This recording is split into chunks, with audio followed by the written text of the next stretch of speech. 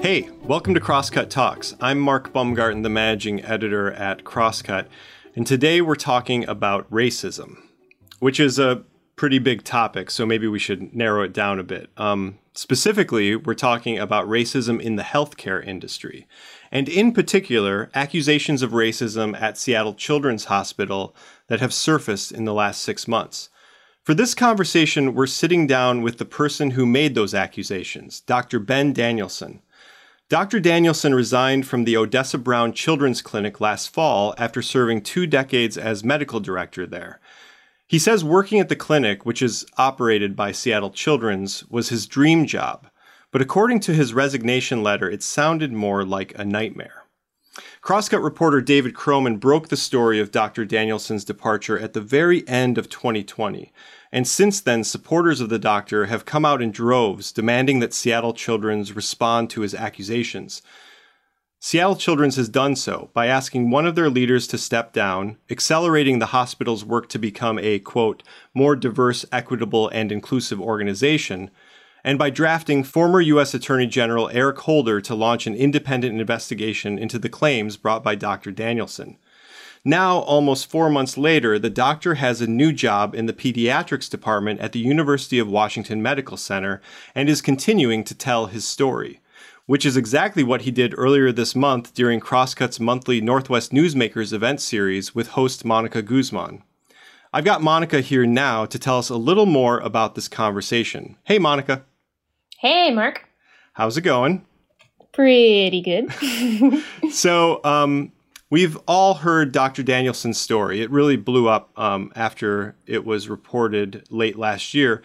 What were you hoping to hear from him in this interview? So I was hoping that we could go behind the headlines, behind the story that people saw, to this person who made this choice that had some, real repercussions around the city, that continued a conversation that was high stakes and that goes on to this day and that is complicated. So I was hoping to be able to see more of Dr. Danielson, who he was before he made this decision, what went into that process for him, and then how he views the implications since and what his role will be into the future of this issue. And so after this came out, so much love and support came out for the doctor. Really, you saw a community swing into action. And so there were a lot of people in the audience for this conversation who were there to support the doctor, but also there were people who had questions. So what were the questions that we were seeing from the audience? We saw some incredible, very thoughtful and invested questions. And if there's one theme about them all, it was, what do we do? Dr. Danielson has gotten a kind of credibility. He represents courage around this issue for a lot of people in the city, particularly because his reputation is so strong, and the way he makes folks feel who have been his patients and his family, just so much support. So they asked everything from, maybe someone says, I'm in the similar situation, a kind of toxic culture around race. What do I do? What are my options?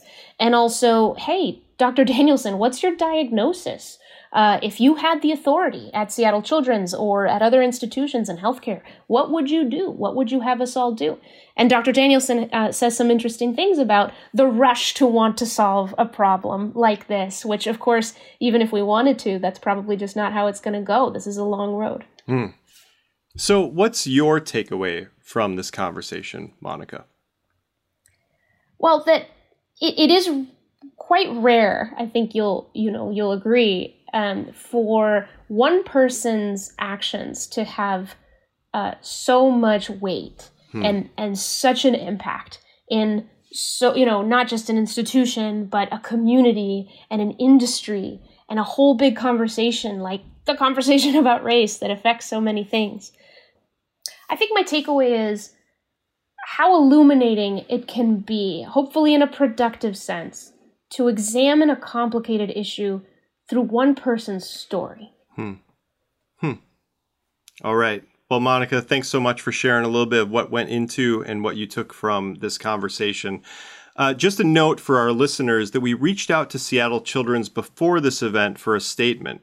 Among other things, they said that they recognize they are not immune to systemic racism. And I quote, "We are committed to holding ourselves accountable, fighting it, and acting to dismantle the institutional barriers that allow racism and discrimination to occur." Okay.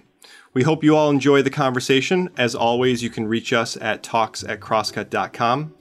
Okay, on with the show.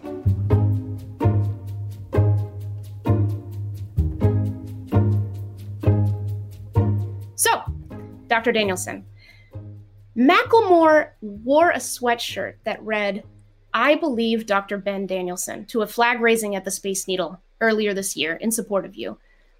The big public reaction to your departure, both in the Black community and the region at large, is it what you expected? And has any of it surprised you? All of it has surprised me. I've been overwhelmed. Even in the moments of greatest tragedy, there are often these equally powerful moments of humanity and community. And I don't feel deserving of all of the supportive attention I've gotten, but I'm sure thankful for it. It's really been moving from every corner of this area. It's really amazing. And so it sounds like you were, it wasn't what you didn't expect this level of support. Is that what I'm hearing? Absolutely. Yeah. I had no idea people would reach out, show up, put their own voices out there, make sacrifices, and call out what's happening. What did you hear from your patients once the decision was announced? Did people reach out to you? Yeah, it's been really difficult. There were messages like, "Just tell me where you land, so we can go there." There have been just messages of support and just community, if you know what I mean. And I think there's been just these layers of common shared journey and perspective. And I have to say it's especially, I guess, humbling because I've had the privilege to be able to make a statement, to resign from Children's Hospital. And I know that there are a lot of families I work with, families that go to the clinic, families from other parts of this area who don't have the privilege of standing up in that way. So, it's been powerful. So speaking about your patients, when we talked earlier, you had mentioned you're not currently seeing patients just yet at UW Medical Center. And I wanted to ask you if you could share why. It feels a little bit hard, that first time going to a different place. I know as soon as I jump into the moments of care and start seeing families and stuff, it'll be wonderful. But I adore the people I worked with in the clinic at Odessa Brown. I adore the families I've served there, and it is not an easy transition. Is what's holding you back, the fact that you miss the families at Odessa? What is holding you back? Well, there's also logistics, paperwork, and all of that. Yeah, that's true. Yeah. And I've been working on some other kinds of projects that have been feeling important in this moment as well. So it's a combination of all of those things. Mm-hmm. Yeah. What do you do after your dream job? Yeah, right. Yeah, and we'll be talking more about the themes around that. You've hung. I heard that you hung paintings of your mother, who's white, on the walls at Odessa. Can you tell us about her and how she raised you? My mom is this wonderful, unrepentant hippie who got all her chops in the 60s and 70s, was out there protesting and rioting. During that time, spent nights in jail, and raised me and my two sisters with this idea that we owe each other in this society a sense of service to each other. We owe each other the best that we can bring to helping to lift up beloved communities. We owe each other to be contributors. And so that was a value she pushed. She felt that from our low-income spaces, the best path to security also was by getting an education, and she really pushed on that. Not just for education's sake, but she wanted us to be thinking people who could kind of have an argument with her, be able to talk about stuff. So was that common in your household, like actually getting to it? Yeah, I think in a way, you respected somebody by saying, "Wow, I really want to get into this conversation with you," which might not be a total Northwest thing. We have Seattle nice here and some other things. So depending on who you are, racism is on a spectrum between something you learn about and something you live with. How have you lived with it? There's not enough time for that. I guess, I've had different versions of that growing up in different places, and spent more time in the back of police cruisers and things like that than I'd care to admit or share. And I've seen the ways in which people are denigrated or erased in the society. I've seen that happen. I think all of us, though, have our journeys and our stories to tell, and I don't want to put mine out there as any more deep, sage, or intense than so many others. I would say that you can't be brown or black in this country and not experience racism. And maybe the versions of racism in this generation are just so much more subtle, which makes them that much more difficult and painful. And they undermine your sense of who you are if you let them. They sometimes take away your sense of agency. It's the kind of thing that you can't call the authorities to come arrest somebody for racism in this country. You just really can't. There's no legal code, really, in my mind anyway, for racism. This is a social disease that we struggle with, and it takes different shapes and forms, but it kills people. It changes lives. It takes away quality years of life. It affects you in every way. You called leaving Odessa the most painful sacrifice. What did you see? So let's put it in the room. What did you see that made that sacrifice necessary? What tipped the scales? I often want to try to characterize things as this progressive process that are heavier than the straw that breaks a camel's back, but are loads that you choose to bear on one point and then get to a point where you can't bear them anymore. I think that the historic nature of my experiences of racism at Seattle Children's and the unreckoning, I make up words a lot, so apologies, but the lack of reckoning for that and the sort of desire to zip forward into we're just going to be doing great from now on is its own trauma, is its own pain. Can you give examples of that? Of the history? Well, of the skipping over, of the things you have in mind as you describe that overall impression. Two that come to mind. One is pretty open now. A hospital leader that uses the N-word in reference to me and uses other really strongly hateful language in reference to people of Asian descent and women is called to the mat by a whistleblower, and it is odious to me that person carried that kind of hate in their heart. And this is the person Children's asked to step down, just so our viewers know. Yeah, but it is more concerning to me that when that was initially happening, Children's just chose to redefine that language as cussing or swearing. And I guess we could have arguments about how to categorize those kinds of words. I would put it that they carry a particular kind of weight when it's a hospital leader. they carry a particular kind of harm when it's in different circles, different forms of hateful speech. And to just recategorize it and then subsequently saying no wrongdoing was found.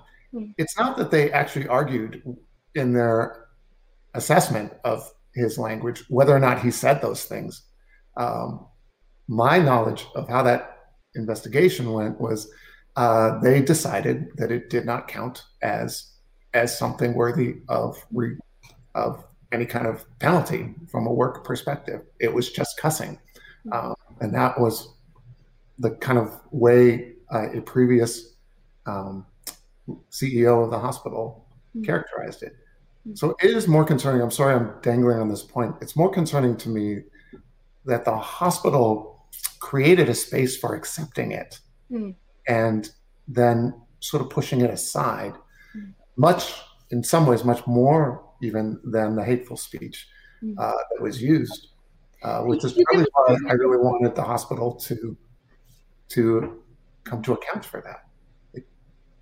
And how about when it comes to patients and how they were treated? Watching the hospital do this strange thing of measuring some things 10 or 12 years ago and then not responding to them was almost hubris or cruel. Really recognizing. Can you talk more about that? I'm not sure I follow. You said measuring some things? Yeah. Through their own assessment, finding that security was disproportionately called on families based on the color of their skin 10 years ago, and having pretty clear evidence of that, and then sitting on that. Those are these kinds of smoldering things. This sort of almost, there's a tacit acceptance. There's a complicity of like, yeah, we know this and we're not going to do anything about it. Now, in the past year, there's been some action on that. There is a reckoning for the intervening decade of no action. And I cannot believe that leadership didn't know about that report that was delivered to the leadership's desk. And it's either incompetence not to know it sooner or really intentionally allowing that to be part of the reality for Children's Hospital. These things are not okay. They're not unique. They're not unique. I wonder what would happen if every hospital measured when security gets called, what is considered, too loud or too threatening. But it is this space, this Children's Hospital space that I experienced. And so this is the space I'm calling to some version of a reckoning around. You don't get to just move fast forward into from now on, everything's going to be great. Because that's how this country has done its most harm over generations and generations.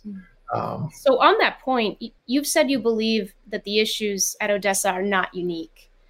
Oh, so I'm really clear. I'm talking about Seattle Children's Hospital. Oh, and I resigned from Seattle Children's Hospital. I should be clear about that too. Yes, it's through the system that you were talking about. Yeah. So when you said that those issues are not unique, tell us, to what degree was your complaint against an institution, and to what degree was it against an industry or something more? Those are completely blended thoughts and questions. It became more direct when the institution itself said it was doing things about it, but didn't actually name anything with any true accountability.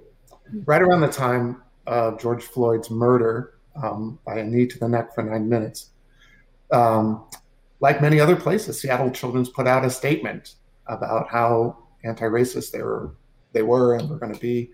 And many of us called them to account on that. Like, what do you mean? What are you going to do? What's going to be different? You already have this evidence of treating families based on the color of their skin when it comes to security. You already have this other evidence of families who complain about being treated differently. You already have these spaces where Black and brown nurses feel they've been treated differently at Seattle Children's. So what exactly is going to be different? What's the accountability that comes with this? I guess I still don't even see the accountability, except the word accountability, in their most recent statement, their AROC statement. I applaud them for making progress and trying to really come to a closer reckoning. But until there's a day when a Black mom with a child with sickle cell disease can walk into the CEO's office and say, "You treated my child wrong, you're fired," I guess maybe that's an over hope or something. But there is not the kind of accountability to racism that there is to financial goals or other kinds of measures that hospitals pride themselves on being so specific and scientific about. And maybe that's part of the reckoning, right? Is kind of reordering some of these priorities. You've said that this has been your reckoning too, that you've been complicit in the problems you saw in some ways. Can you tell us about that? If you're in a system, you're complicit.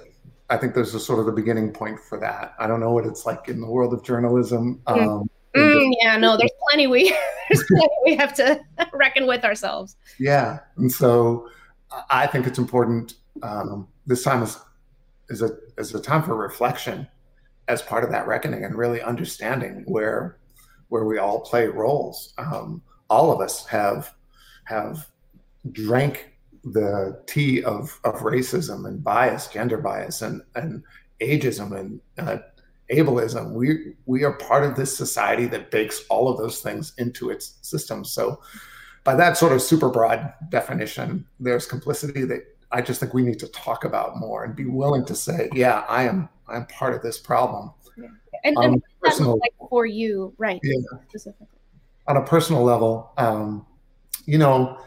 there was a story a week ago or so in the Emerald about a child with cancer, and that is a story that's not for me to tell. It's from Sakara, from Mom, but there was something in there about, you try to speak up, but did I speak up loud enough? Did I push hard enough? Did I yell loud enough? I've watched fellow Black and brown colleagues get into positions of awareness and even maybe sort of authority about issues of racism in children's institution and back up from really calling things to account because their jobs rely on it or because their chance for advancement does. There's complicity that happens at so many different levels in this. And I'm sorry to be moving around this topic, but it's a complicated one. Yeah, it's a complicated one. And I would put it that that what I'll just call sort of white dominant oriented community wants to simplify it, wants to make it really simple and wants maybe out of good desires to understand it better, but wants to simplify it. So it makes Black communities monochromatic. It makes these issues very hard to navigate, and it creates a space where we're not really having the right conversations a lot of the time. So to complicate it maybe even further, you said, we could all be complicit in certain systems. Are things different at UW now that you're there? I don't know that there's maybe different versions of things. So by that token, if I'm really kind of hanging specifically on the word different, yeah, but I think organizations all around us struggle with these issues. It makes a little bit of a difference to me, the strength of acknowledgement of those problems. It makes a difference that different spaces come sometimes from a stronger honesty. I've just had these great conversations with many organizations in the healthcare system, in the education system, in the social services system that are just ready to say, hey, we're not doing this right. We have problems. And it's a different sound to me. It's a different thing than an AROC statement, which is like, hey, we've got this figured out and just wait for it. You're saying AROC statement? I'm not familiar with that term. What does that mean? Oh, I'm sorry. I thought you referenced it at the beginning, the statement the Seattle Children's has about its plans. Oh, yeah. I don't know if you said AROC or something, and I wasn't sure what that acronym was, but no worries. It might be a technical term. And I don't mean to fully criticize Seattle Children's on their AROC. I think there's a lot of thought and work that went into it. I wonder if it happened a little bit in a vacuum. but I still don't see the accountability in it. I don't see the humility of really acknowledging wrongdoing. And I think it comes from fear. I think there's a little bit of a culture of cloaking and privacy. I think that's caused many problems in addition to the issues of racism. It's caused other challenges for the hospital as well. There's work to do. I guess I see the hospital trying to begin them, but I've lost my confidence that this hospital in its current structure will actually do an honorable job of that. We'll be back with more after this message. What does it really mean to defund the police? Before last summer, this wasn't a question many people were asking. Now, it's a raging national debate. Because in a handful of cities, including Seattle, it's happening. And I am committed to defunding the police. I'm Sarah Bernard, host and producer of This Changes Everything, a podcast from Crosscut about the new normal. In the first season, we explored the many ways the coronavirus pandemic has impacted our lives. This season, staff reporter David Croman and I dig into another of the thorniest issues facing Seattle, the movement to defund police, and the city council's decision to begin to do just that. How did we get here? Where do we go from here? And if not armed officers, then who? Listen now at crosscut.com/podcasts or wherever you get your podcasts. So, obviously, a lot of folks are tuned in to the problem of race. We've been talking about this reckoning and, more and more loudly in the past several years. So on the pathway to working through big problems, it helps to identify what's behind them. So for anyone out there wondering, and also from your own experience, how do you separate actions driven by racism from actions driven by incompetence, negligence, or a lack of empathy?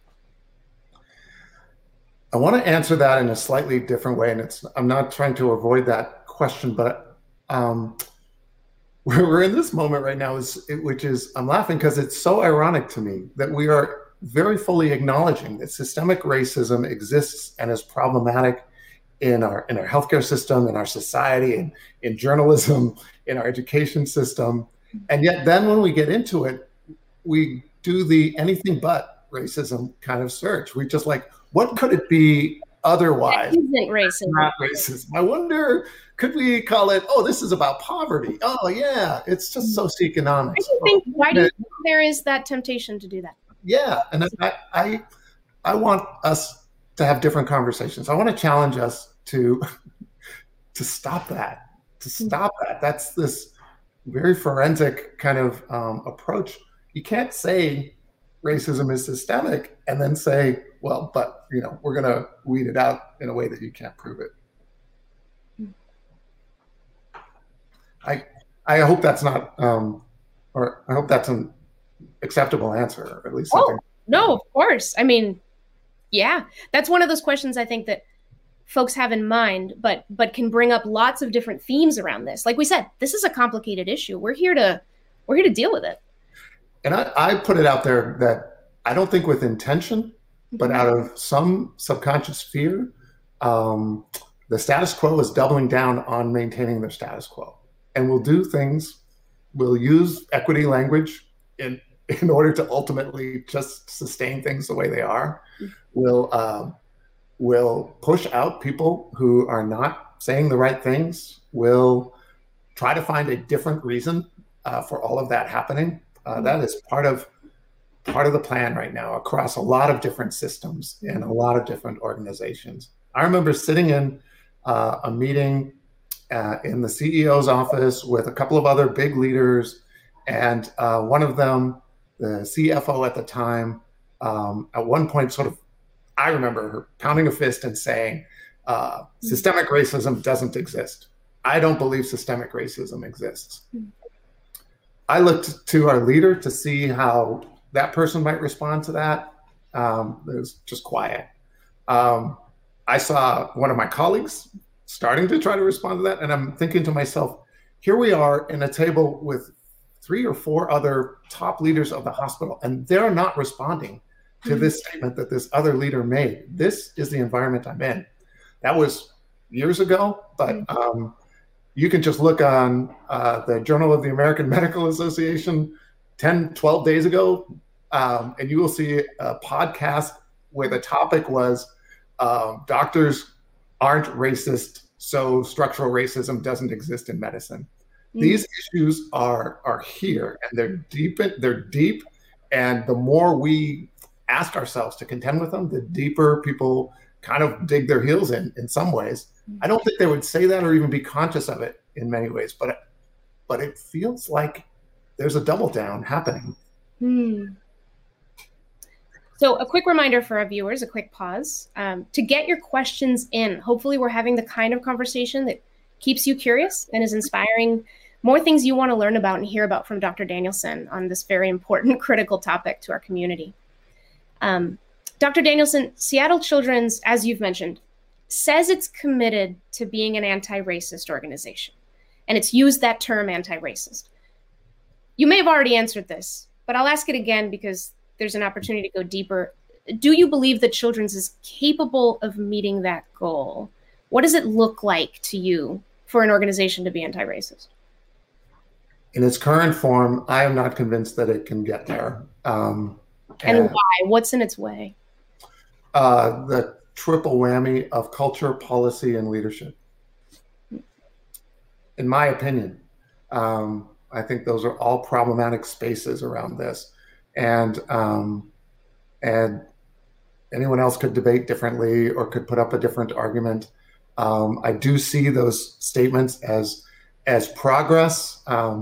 There's some different formulations sometimes for understanding the continuum of organizational anti-racism. And maybe this is signs of Seattle Children's moving from its club mentality where you can have a few token people, but they have to keep their mouths shut, to symbolic change where more people can be involved. The conversation can include equity more often, but really try not to make waves.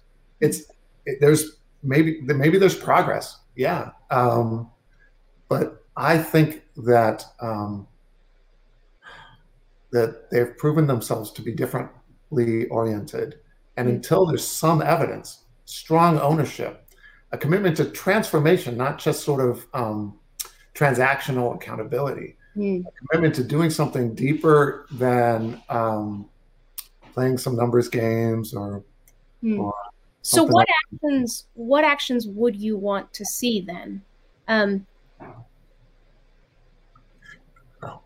Well, I would want a reverse of some of the things that have been happening. The board of the hospital kind of like dissolved its DEI committee, like, a year or so ago. Like the direction has been I don't know how you can create an anti-racist organization while you're dismantling the structures they're in.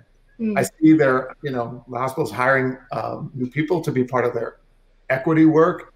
And I just hope that those people actually have the authority to call leadership to the mat on these issues. And I don't know that I've seen that before for Seattle Children's, and I'm sure that's probably true for many other organizations as well.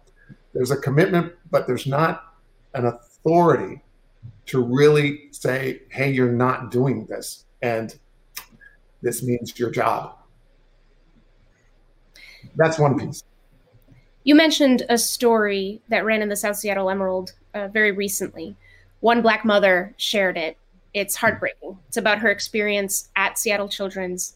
She's detailing what she felt to be very discriminatory treatment against her and her dying 2-year-old son, who ended up passing away, I think, a couple years later.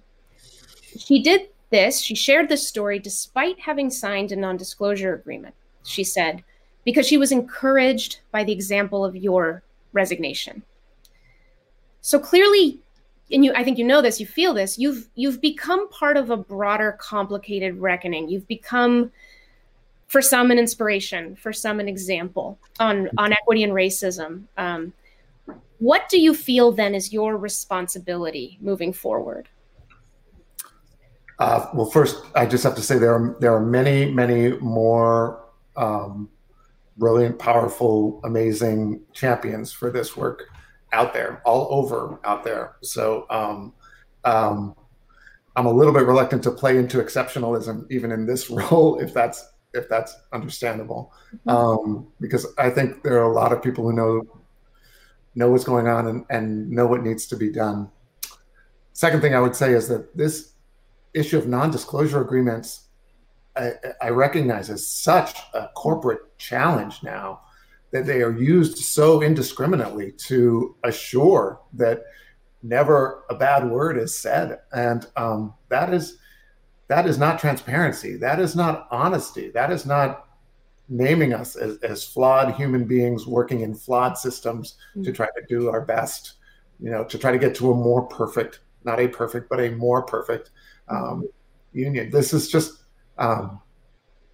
really, really challenging in that way. I guess I should mention on that point real quick to our viewers that Children's, as part of its investigation, is encouraging transparency from families and patients, and has said that those agreements do not apply if folks want to come and tell their stories to the investigation firm handling that.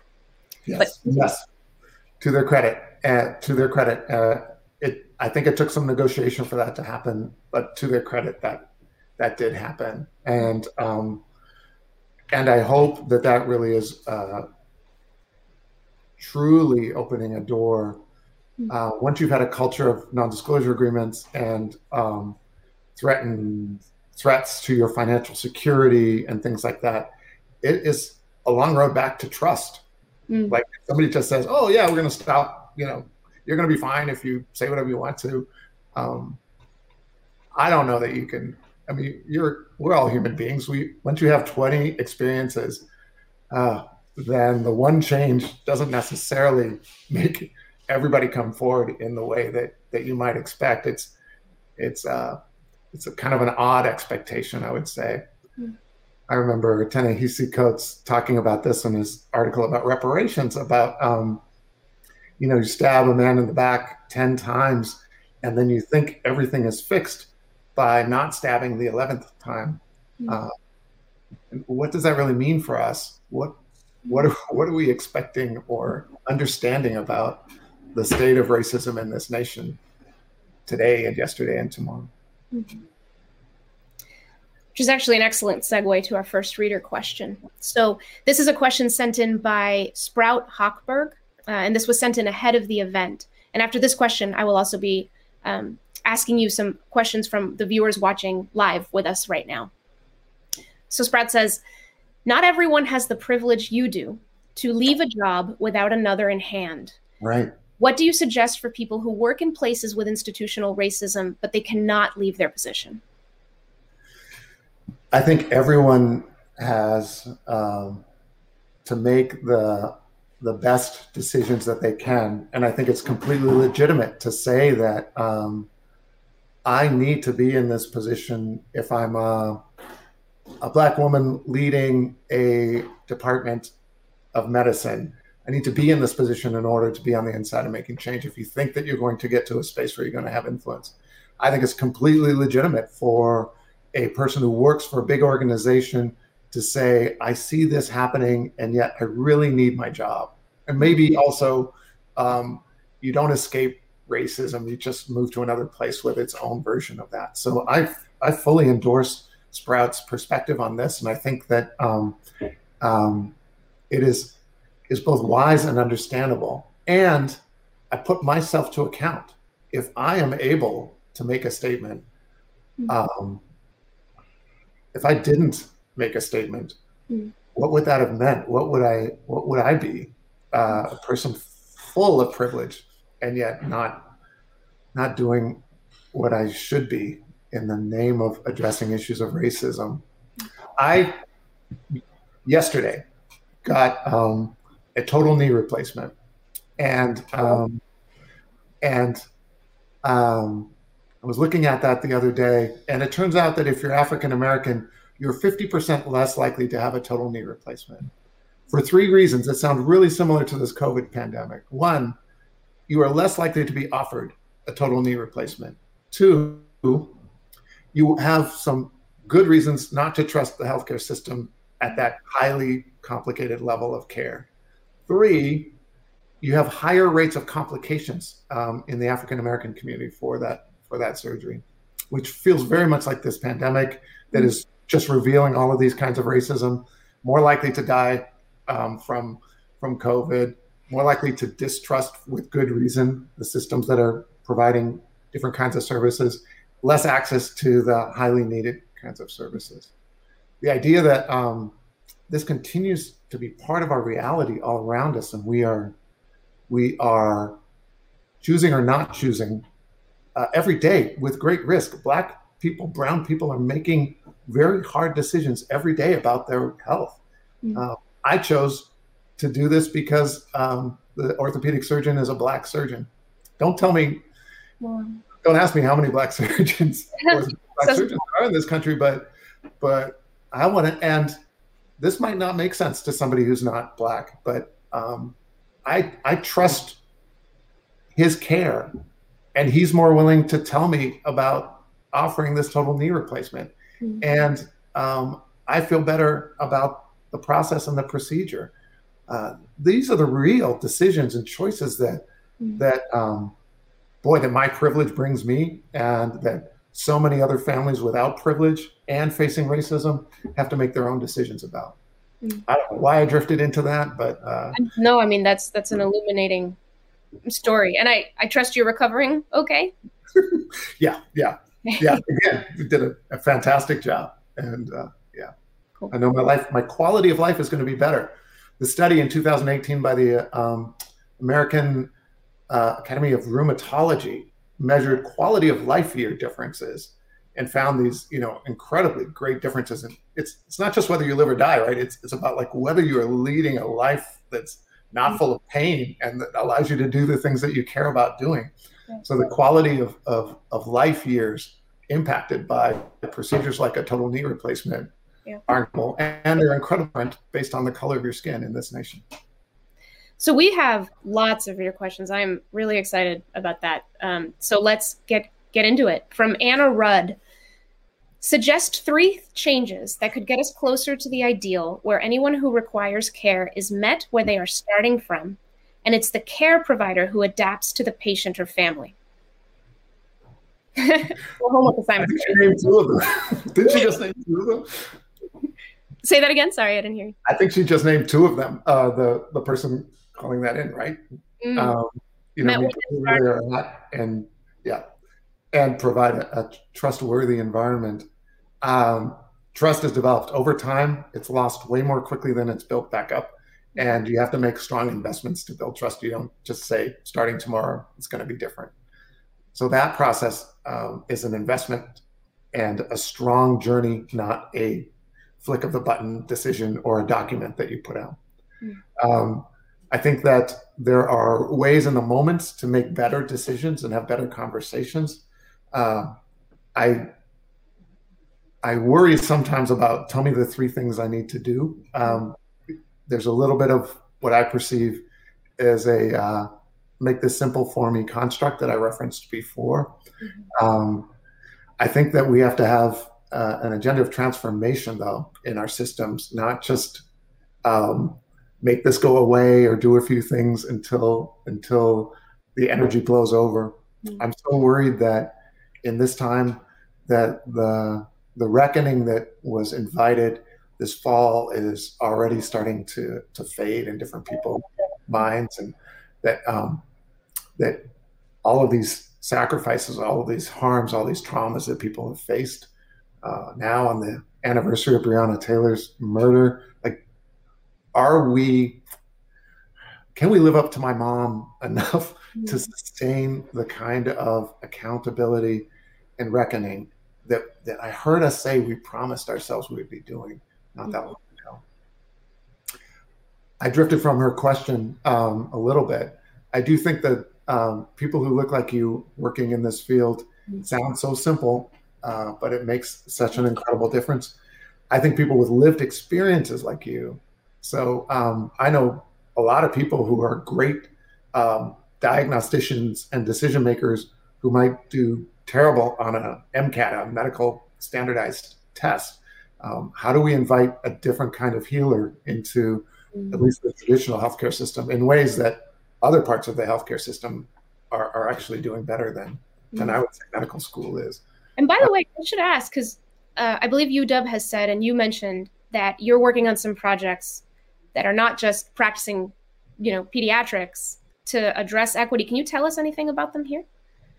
Well, one of them is just based on some basic questions about what really does harm to people's lives, especially young people's lives. What detracts from the opportunity to have quality of life years, to be part of a contributing part of society, to have opportunities, to have dreams that can actually turn into things you do, like my privilege brought me a chance to do.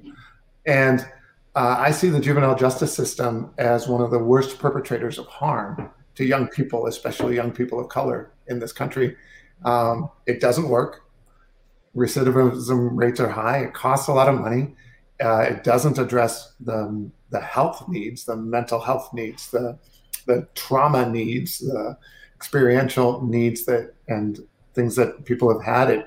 It labels people as criminals and then trains them to sort of be criminals. It creates a complete derailment from opportunity. And so your projects then extend outside healthcare even to that? To health, yeah. Health. What does lifelong health look like? So we already know, from a social determinants perspective, that so much more of your health is experienced outside the healthcare system than inside. So what does it mean to live into that as a healthcare informed person?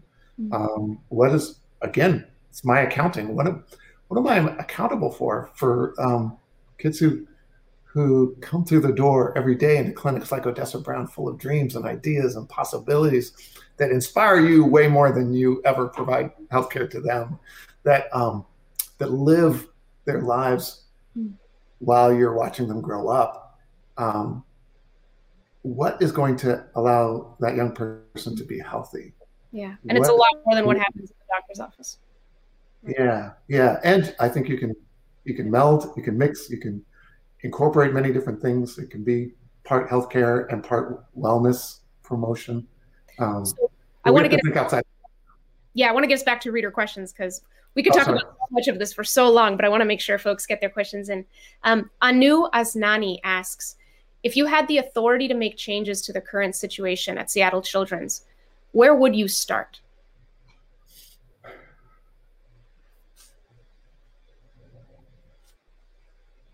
I start sometimes in a very simple place with a different kind of philosophy for how you approach your work every single day. In times when I've been in leadership, if you call it that, I don't even know what leadership means. The importance of doing the right thing should overshadow every other contingency, decision-making process, or things that get in the way of doing the right thing. We compromise so often the right thing, not because we don't know what the right thing to do is, but because we don't have the will, to be honest, to do it. So you would start with that, with some kind of culture change to bring that to bear? Yeah, and that involves leadership. That involves a culture that has to prove itself, doesn't like just turn around tomorrow. It involves really looking at policies. If you have policies that end up calling security on people based on the color of their skin, that's a policy and a culture problem. If you have policies that place Black and brown people more at risk for COVID, that's a policy and a culture problem, and it's a leadership decision that needs to really impact those. I know it sounds like 1,000-foot ephemeral up in the air, but you have to stand on some values as a leader. In fact, there isn't much else beside values as a leader that you can stand. Everyone else is doing the work, right? Like all the processes are happening. You are the value leader, and it is an indictment of a leader if their values are anything other than doing the right thing, in my view.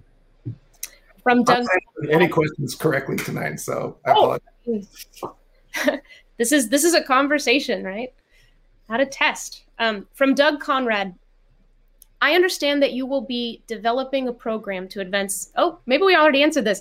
Let me look at it. I understand you'll be developing a program to advance health equity in your new position, And in a broad outline, what do you hope that program will look like? I think you told us a little bit about it. You want it to be about healthcare outside the doctor's office, the entire kind of life, and making sure that that's equitable.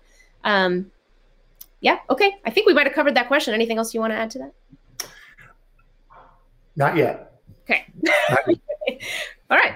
From Sharon Friel. Do you feel patient care is at risk if you have a Black child? And to add to her question, what advice is there for a parent navigating that imbalance? I know that there are places, and I believe the Odessa Brown Clinic is a place like this, where the risk of being Black as a child in this country is greatly reduced because of the people who work there, the frontline people who look like the kids who come through the door, the providers, the doctors, the nurse practitioners. So I know that there are spaces where the inklings of the right kind of care can happen. I've seen that possibility open up in front of me.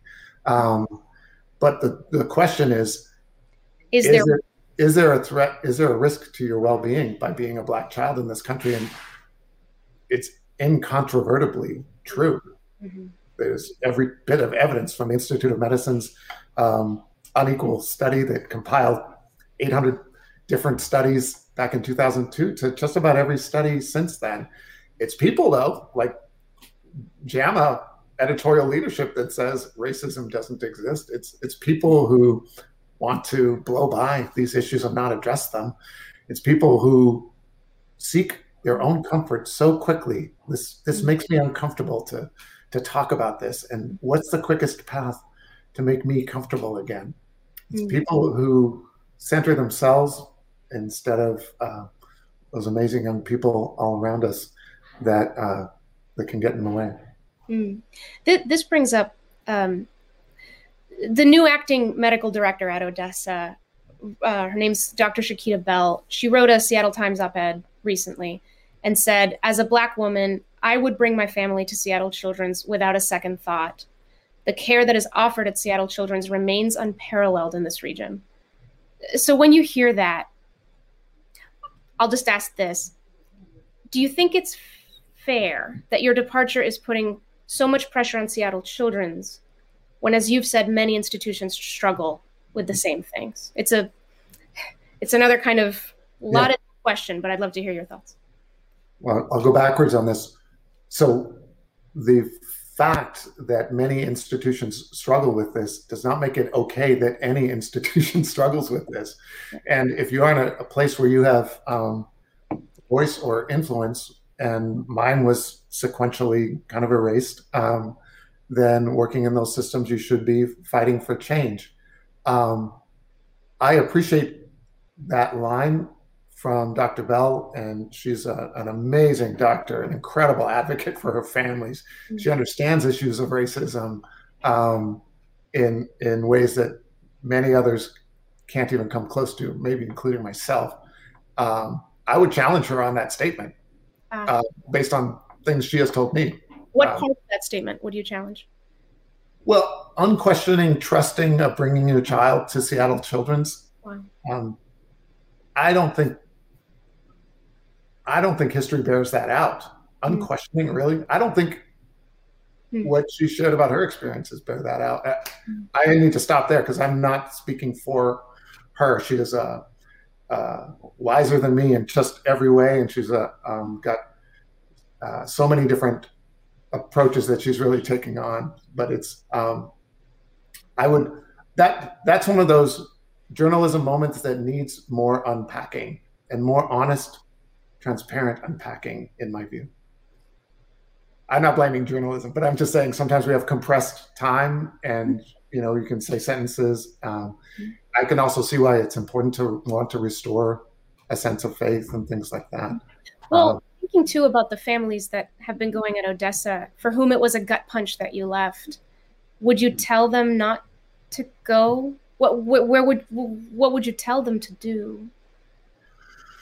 I would tell them a reality that goes back to the question you asked. It is not.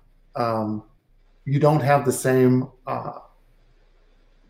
health risks when you're a person of color, a child of color, than when you aren't. And those health risks come from the societal impacts that create maybe greater toxicity, greater opportunity for harm that has a health implication. And we also know that within our healthcare systems, there is systematic racism. Again, you can't say that you acknowledge that systematic racism is occurring in these institutions and then say it's absolutely trustworthy. I don't think those are aligned statements, right? Or am I tell me what I'm missing in those two statements, because maybe it's just more about nuance or something. No, I mean, it comes back to these are complicated decisions for everyone, for sure. And I know a lot of folks watching right now are have a lot kind of swimming in their heads too. Can I say one more thing about this complicating? Yes, please. And then I think we have time for maybe one more question. Okay. This is so even more complicated, I think, in some ways with institutions like Seattle Children's. One, because they are a nonprofit and they get to forego paying taxes that would have gone to the communities around them, maybe particularly the most harmed communities by issues like racism and toxic capitalism and things. And from that comes a responsibility, in my view. In addition, they are an incredibly talented place that serves not only a state, but a region. And I think with that also comes an incredible obligation to function in a way that is incredibly responsive to the many different kinds of cultures and communities, rural, indigenous, LGBTQIA+, disabled, medically complex. There's a higher bar of responsibility for that particular institution than maybe some other institutions. That's part of the complication. I think Black folk and other parts of the BIPOC communities understand complexity a lot better. You know that you can be Black and be racist. You can be, you can make the least bad choice and be okay about that, and maybe call it a good choice. You can really need your job. You could really, really need your job. And that's part of the complexity too. So for our last question, this comes from Susan Johnson. Given the pervasive nature of systemic racism, how nervous might you be to discover it again at UW? And if so, what would you do then? It is everywhere. It is everywhere. It is in all of those institutions. When I was talking with my smarter than me beautiful wife about, making these decisions early on and early in the months of trying to negotiate with Children's and getting no response from them about all this stuff before it was public. We talked over and over again. I'm not trying to escape racism because that's not really possible. I'm just making a choice to not be part of that Children's Hospital version of racism anymore to the extent that I can. Those are maybe meaningless decisions or choices to some people, but it's some level of agency for me. And it's a call out. It's a call out to one organization to do their work, just like every other organization needs to do their work, starting with a reckoning. Well, thank you so much, Dr. Danielson, for the conversation today. Thank you for joining us. Thank you to all of our viewers. Thank you. Oh, big breath is right? Yeah. There's 25,000 more hours of talking about this before you even get to a space of feeling like we're kind of closing in on things. But I have so much faith. I love Seattle Children's. I do, which is why I expect more of it. I love the people that I've grown up with professionally. I love the ideas of care. It's a wonderful opportunity to be a much better place. We look forward to talking with you again, Dr. Danielson. Thank you. Thank you.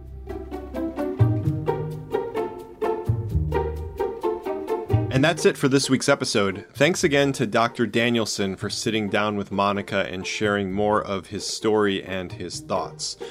And thanks also to the folks in the audience for their questions. If you'd like to be one of those audience members for a future Crosscut event, including the Crosscut Festival, which is coming in May, go to crosscut.com/events. This episode of Crosscut Talks was engineered by Rusty Bacall and Victoria Ralph, and the event was produced by Jake Newman and Andrea O'Meara. David Croman provided research assistance, and Ann Krisnovich and Mo Klaub managed our audience engagement. If you'd like to subscribe to Crosscut Talks, you can do just that on Apple Podcasts, Spotify, Stitcher, or wherever you listen. For the latest political, environmental, and culture news from the Pacific Northwest, visit crosscut.com. Crosscut Talks is a product of Cascade Public Media. I'm Mark Baumgarten. We'll be back soon with another conversation.